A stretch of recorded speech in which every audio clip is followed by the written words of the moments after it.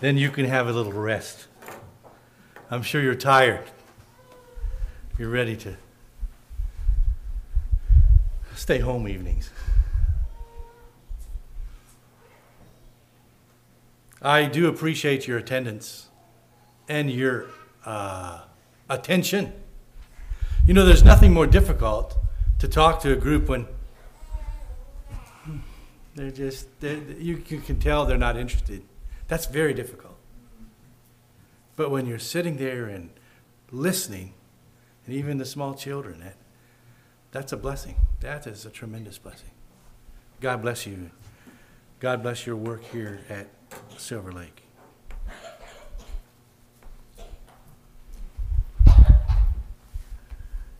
What does a man preach? The last message. I'd like to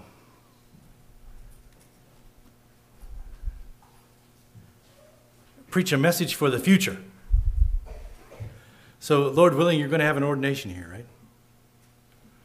I'd like to dedicate this message especially to the three men.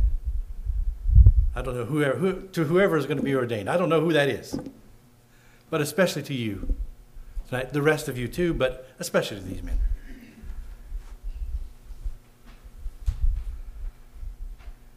God bless you as a congregation as you work through that process. It's a wonderful thing. The church is a wonderful thing. The work of the church is a wonderful thing. And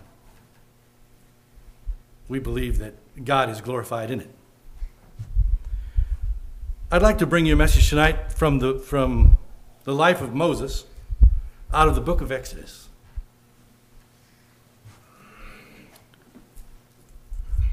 The book of Exodus. But before we go there, I'd like for you to turn your Bibles to Acts chapter 7.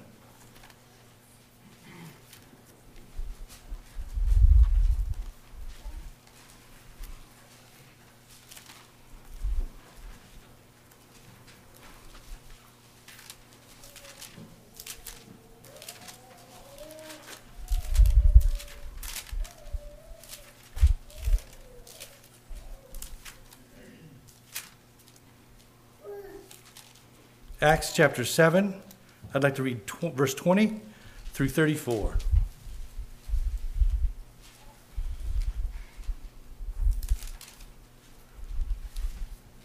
This was Stephen before the council. And in verse 20, he said, "In which time Moses was born and was exceeding fair and nourished up in his father's house 3 months. And when he was cast out, Pharaoh's daughter took him up and nourished him for her own son. And Moses was learned in all the wisdom of the Egyptians, and was mighty in words and in deeds. And when he was full 40 years old, it came into his heart to visit his brethren, the children of Israel. And seeing one of them suffer wrong, he defended him, and avenged him that was oppressed, and smote the Egyptian. For he supposed his brethren would have understood how that God by his hand would deliver them, but they understood not. And the next day he showed himself unto them as they strove, and would have set them at one again, saying, Sirs, ye are brethren. Why do ye wrong one to another? But he that did his neighbor wrong thrust him away, saying, Who made thee a ruler and a judge over us? Wilt thou kill me, as thou didst the Egyptian yesterday? Then fled Moses at this saying, and was a stranger in the land of Midian, where he begat 2 sons. And when 40 years were expired, there appeared to him in the wilderness of Mount Sinai an angel of the Lord in a flame of fire in a bush. When Moses saw it, he wondered at the sight. And as he drew near to behold it, the voice of the Lord came unto him, saying, I am the God of thy fathers, the God of Abraham, and the God of Isaac, and the God of Jacob. Then Moses trembled and durst not behold. Then said the Lord to him, Put off thy shoes from thy feet, for the place where thou standest is holy ground. I have seen the affliction of my people which is in Egypt, and I have heard their groaning, and am come down to deliver them. And now come, I will send thee into Egypt." Moses was 40 years old, and he was ready to go. He was ready to go. I believe he felt the call to deliver his people from bondage. He was in a strategic place to do it. He was in the king's palace. He probably thought he had he could pull some strings that others couldn't. He was educated. The Bible says, in all the wisdom of the Egyptians. He was a man mighty in word. He was a good speaker. And indeed, a good leader. I would like to think he was being trained to become the Pharaoh. I don't know for sure. The next leader of Egypt. Well, you know the story. He went out to see his brethren. And no doubt he felt it was time to get this thing started. So he went out and saw an Egyptian and a Hebrew fighting. Now, the Bible doesn't say how he did it. I don't know if he just gave him a good whack or he used a crowbar or what he did, but he killed the Egyptian. And he buried him in the sand. And I can imagine Moses that night, he kind of was smug. He said, I started delivering Israel. I don't know what he was going to do. Was he going to kill them off one by one? I don't know.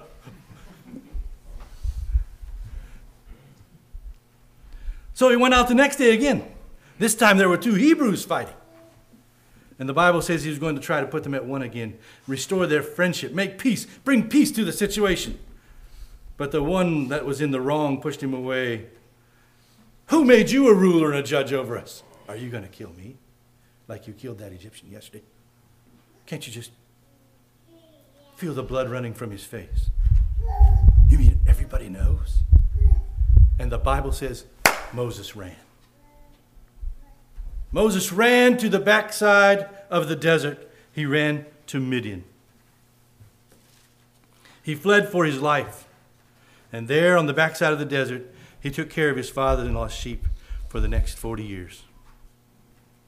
Oh, I would love to know what God was doing. What things Moses experienced those 40 years. Unknown to Moses, how God was getting him ready to lead his people. Here he was on the backside of the desert. Those earlier 40 years of hard work. All the study, all the training. And now this.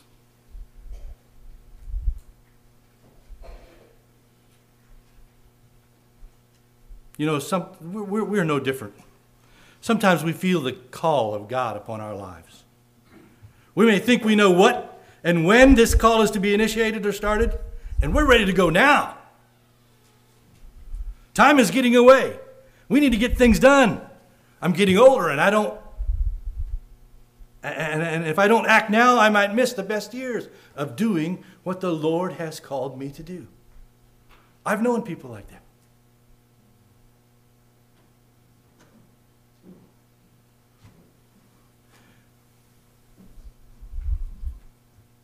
Sometimes it may seem like a waste of time, that for so many years we seem to be ineffective or not doing that which we were called for. I'm sure Moses wondered often what he was doing on the backside of the desert for 40 years, being of very little influence and being very ineffective. These were his best years. This is the time he felt strong, but God was doing a work in this man's heart. You know, God is not worried about how long it takes someone or something to get someone ready for his work. He's not worried about that. He may only need your actual signature moment for a small part of your life. For Moses, it was 1/3 of his life, 40 years. Maybe it's just 3 years, like his son. Jesus was here on this earth for 33 years. Only 3 years he was in ministry. Why didn't he start when he was at 12 already? He knew that he should be about his father's business. Why didn't he start when he was 16? 16 to 33, he could have made a splash. A huge splash. But you know, when Jesus was done with those 3 years, you know what he said? I have finished the work that you have called me to do. in 3 short years because the time was right. Because the time was right. God is preparing you. Life is never a waste or meaningless. God is doing a work in each of our hearts to prepare us for the task that He wants to do. Trust God. He'll make the path clear in the right time and when it's the most effective. And it doesn't take God long to get done what He wants done when it's the right time. When it's the right time. Sometimes we push ahead and we get ahead of God. But God, when the right timing is the most effective timing in God's kingdom. Now back to Moses. At 40 years old, he was ready to go. Now let's go to the book of Exodus.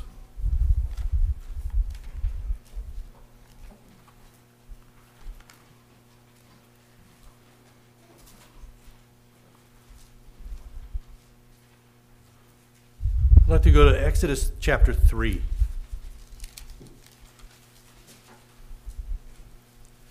And verse 11.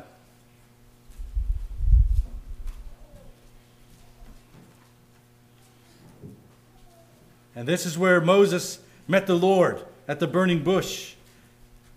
And in verse 11 says, And Moses said unto God, Who am I, that I should go unto Pharaoh, and that I should bring forth the children of Israel out of Egypt? It doesn't sound like the same man, does it? Exodus 4, verse 1. And Moses answered and said, But behold, they will not believe me, nor hearken unto my voice, for they will say, The Lord hath not appeared unto thee. 40 years ago, he thought they would understand. Look at verse 10. And Moses said unto the Lord, O my Lord, I am not eloquent, neither heretofore nor since thou hast spoken unto thy servant, but I am slow of speech and of a slow tongue. Do you really think Moses had a speech problem? You know, in Acts, it said he was mighty in word and deed. He could speak well. But think with me a little bit. Moses was with his Hebrew family how long?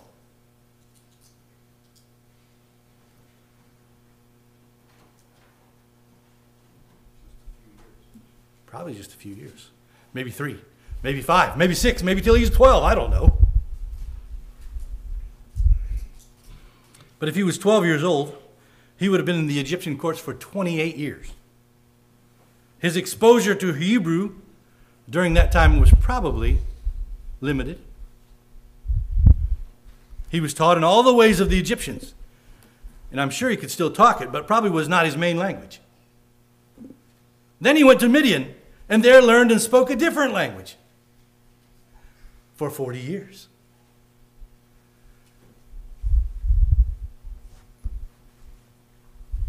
So now can you see why Moses wasn't very eloquent? In 40 years' time, the language could have changed significantly.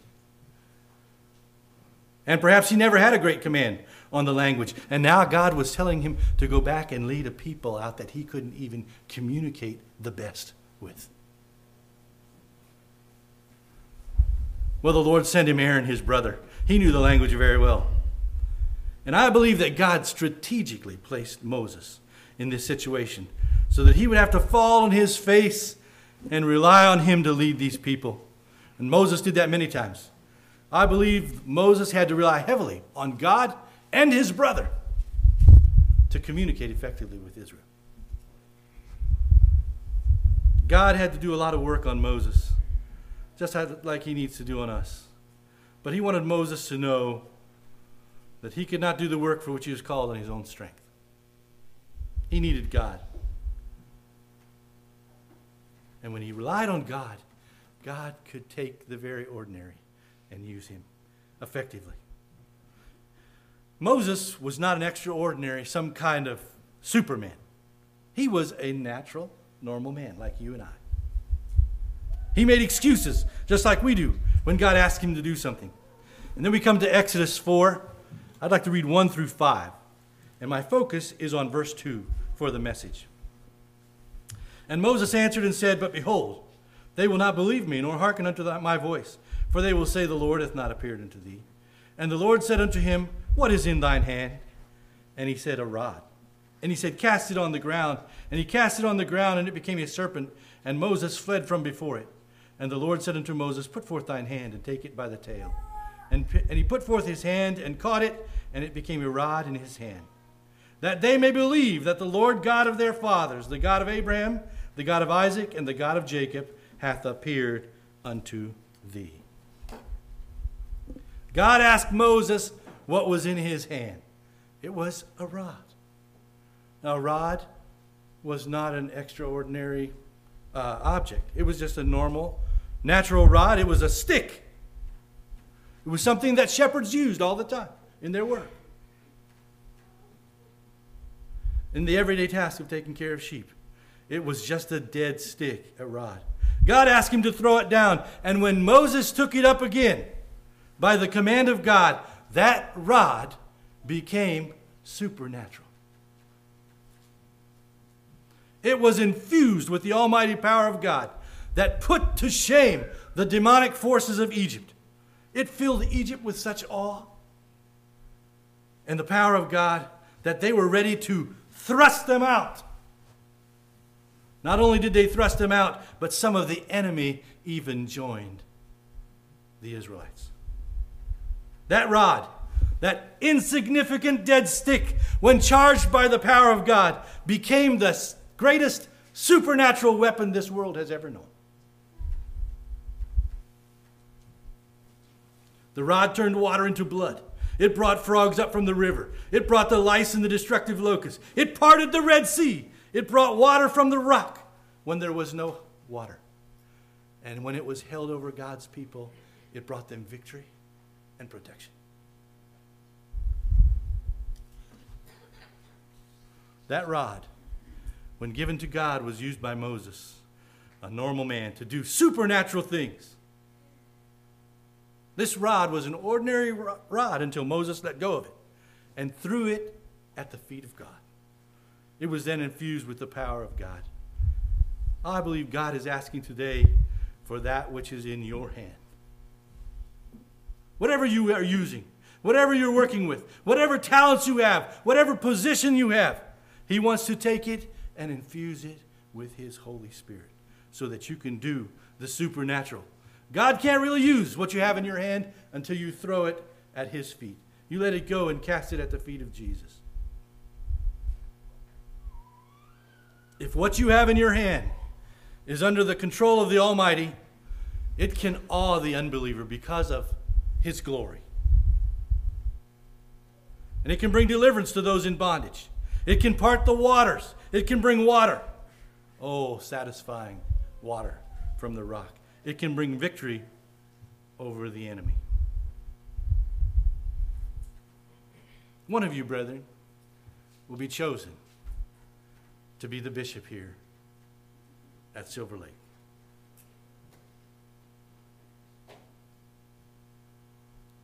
You may think you as a person don't have much to offer. You don't have much to give this ministry, or you don't have much to give this congregation or this community. And you're right. You don't. But God is only asking you today to give just what's in your hand. The little, the normal, whatever you have in your hand. And let Him empower the thing with His Holy Spirit. And He will do the impossible with it. It's His work. He can do magnificent things with what's in our hand when it's in His control. It doesn't matter who you are. If you're tall or short, rich or poor, if you have a golden tongue or you don't, if you're educated or uneducated, that doesn't matter to God. What matters to God is that He has what's in your hand. Then He can use you. And all of us have something different in our hand.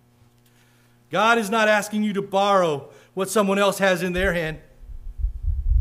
You know, sometimes we look around And we say, oh, if I just had what she has. Oh, if I just had what he has. No. God wants what you have. God can use what you have.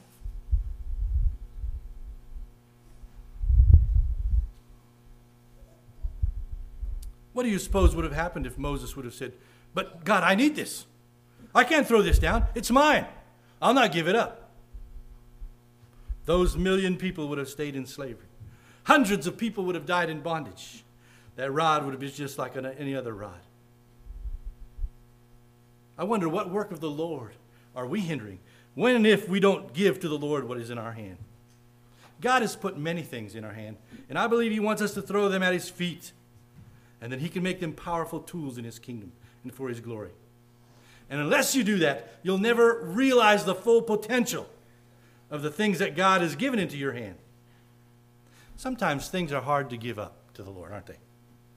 We're afraid to give it. We need it. It's necessary for our well-being. But what we don't realize is that we can do more with what we have after we give it to God than before. You may say, but what I have to give up is worth way more than what some other people have to give up. I'd like to tell you something. Nothing that you have is any better than anyone else, as long as it's in your hand.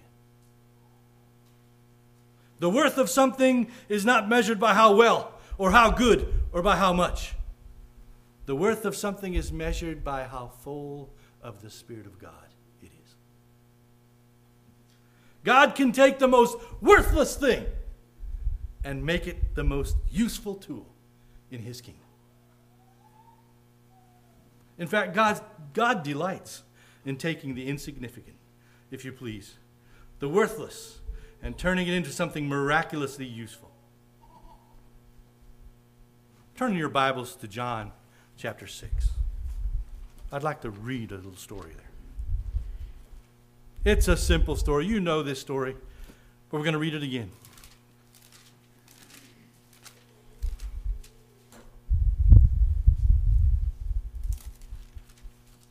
John 6, 5 through 13.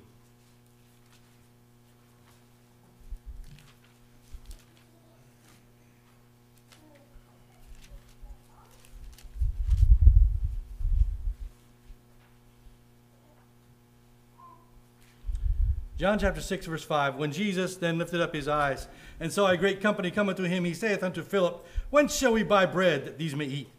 And this he said to prove him, for he himself knew what he would do. Philip answered him, 200 pennyworth of bread is not sufficient for them, that every one of them may take a little. One of his disciples, Andrew, Simon Peter's brother, saith unto him, There is a lad here, which hath 5 barley loaves and 2 small fishes. But what are they among so many? And Jesus said, Make the men sit down.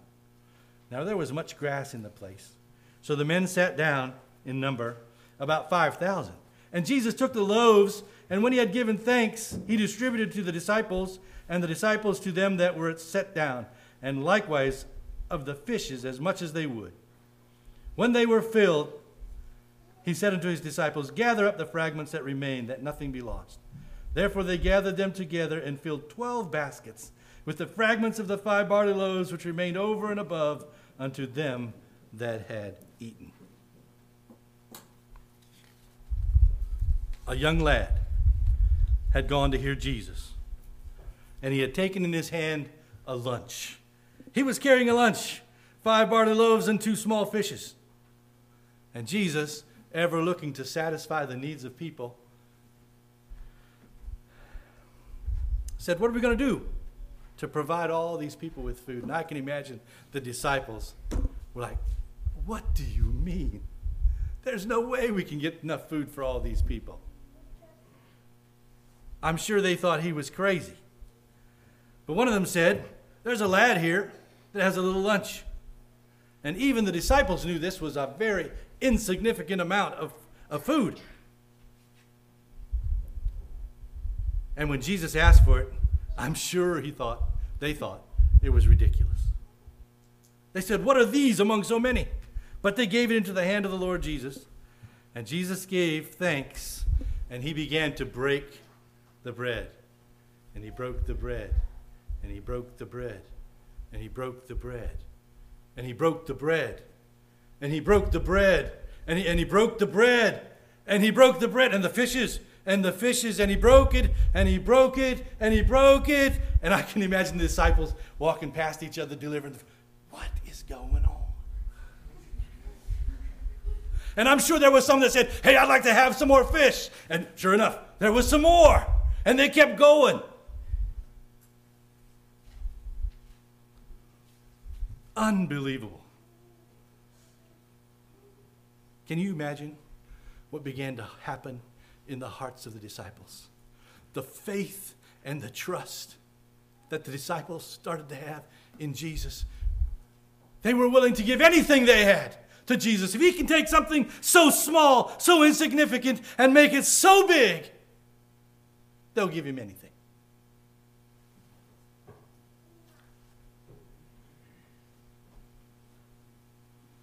This was only a little insignificant lunch in the little boy's hand, but when given to the master, it turned into a phenomenon.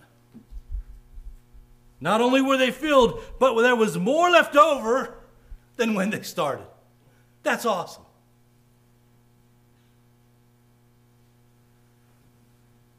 When the thing in your hand, though it may be small and insignificant, when given to the Lord, there's no stopping. There's no limit to what God can do with the things that you give to the Lord. He can make it end up with much more than you ever started with. David, when he went to meet his brothers, they were at the battlefield against the Philistines. That whole huge army that was immobilized because of fear. There he heard giant Goliath defy the armies of Israel and their God. David could not stand to hear this and wondered why no one was doing anything about it. You know the story. It's in 1 Samuel 17, 31 through 51. You know the story well, how David volunteered to go fight. Finally, word came to the king, and he sent for him. This young man, so full of faith and trust, convinced the king to let him go fight the giant. Here was a young man that had committed what was in his hand to the Lord. He tried to take what was in someone else's hand. He tried Saul's armor. He put Saul's armor on, and he started out, and he said, I can't take this. I haven't tried this. This is not what I'm used to. This is not what I use. And so he took that off. He had to go with what was in his hand, the familiar, what he was used to using. The Lord doesn't want you to borrow from someone else. He wants to use what's in your hand, your gifts, your talents, what you're familiar with doing. He wants to take what's in your hand for his glory. Oh, David's sling and stone looked so insignificant against that giant. He was a seasoned warrior. He had a huge shield and a spear. How could David possibly win? I'm sure his brothers and those in the Israeli army thought it was ridiculous that David would go out against this man. It was like suicide. But David didn't flinch. He didn't hesitate. He was full of confidence because he had committed the thing that was in his hand to the Lord. It wasn't his fight. David himself said, for the battle is the Lord's. He knew the Lord was empowering the thing that was in his hand, and he was confident of the victory. In Acts 9, 36 through 41, Dorcas, we have the account of Dorcas, was a woman who took a needle and a thread and gave it to the Lord. She committed to the Lord the thing that she could do, and God made her a tremendous blessing in her community. So much so that she was raised from the dead when she had died. And in verse 42 says, in Acts chapter 9, verse 42, and it was known throughout all Joppa, and many believed in the Lord. Brethren, when we commit to the Lord the thing that is in our hand, and the Lord can use it for his glory, it brings people to the saving knowledge of Jesus Christ. In Judges 7, we have a man called Gideon, who God called to deliver Israel from the Midianites. You know the story. How God dwindled his army down to there was only 300 left. The Bible says in Judges 7:12, and the Midianites and the Amalekites and all the children of the east lay along in the valley like grasshoppers for multitude, and their camels were without number, as a sand by the seaside for multitude. This was no small army. It wouldn't even take an army general to figure out that a man would be out of his mind to go against an army like this with 300 men. Not only was it 300 men, but these men were to be at their station around that great army without a sword or a spear in their hand. Only an empty pitcher and a light, with a light in the left hand and a trumpet in their right hand. Unbelievably ridiculous. But Gideon was willing to take what the Lord had placed in his hand and trust him. And the Lord wrought a tremendous victory that night. I believe here again in verse 15 lies the key of Gideon's success. It was after he had gone down to the camp of Midian and he heard a man relate a dream he had that he made this statement in Judges 7:15. And it was so when Gideon heard the telling of the dream and the interpretation thereof that he worshipped and returned into the host of Israel and said, Arise, for the Lord hath delivered into your hand the host of Midian. The Lord delivered. It was the Lord's battle. He wasn't fighting this battle. The Lord was. Oh, I believe if we could keep our focus on the Lord fighting our battles, the Lord would get all the glory for what happens in our lives, through our lives. I think God could do a lot more with us. We talk about Mary. We could talk about Mary and the precious ointment. We could talk about Samson and the jawbone of an ass. We could talk about the widow and the two mites. God used the thing that was in their hand for his glory, and today we have it recorded for all men to see. But the greatest example in the Bible we have is of Jesus himself, who had his own life in his hand. In Philippians 2:6-8, he says, who thought it not robbery to be equal with God, but made himself of no reputation and took upon him the form of a servant, and was made in the likeness of men, and being found in fashion as a man, he humbled himself and became obedient unto death, even the death of the cross. He threw down his life, so to speak, for you and I, only to take it up again in the power of the Spirit, victorious over death and hell, and of his kingdom there shall be no end. His kingdom will never be stopped. It'll never be defeated, and it will never end.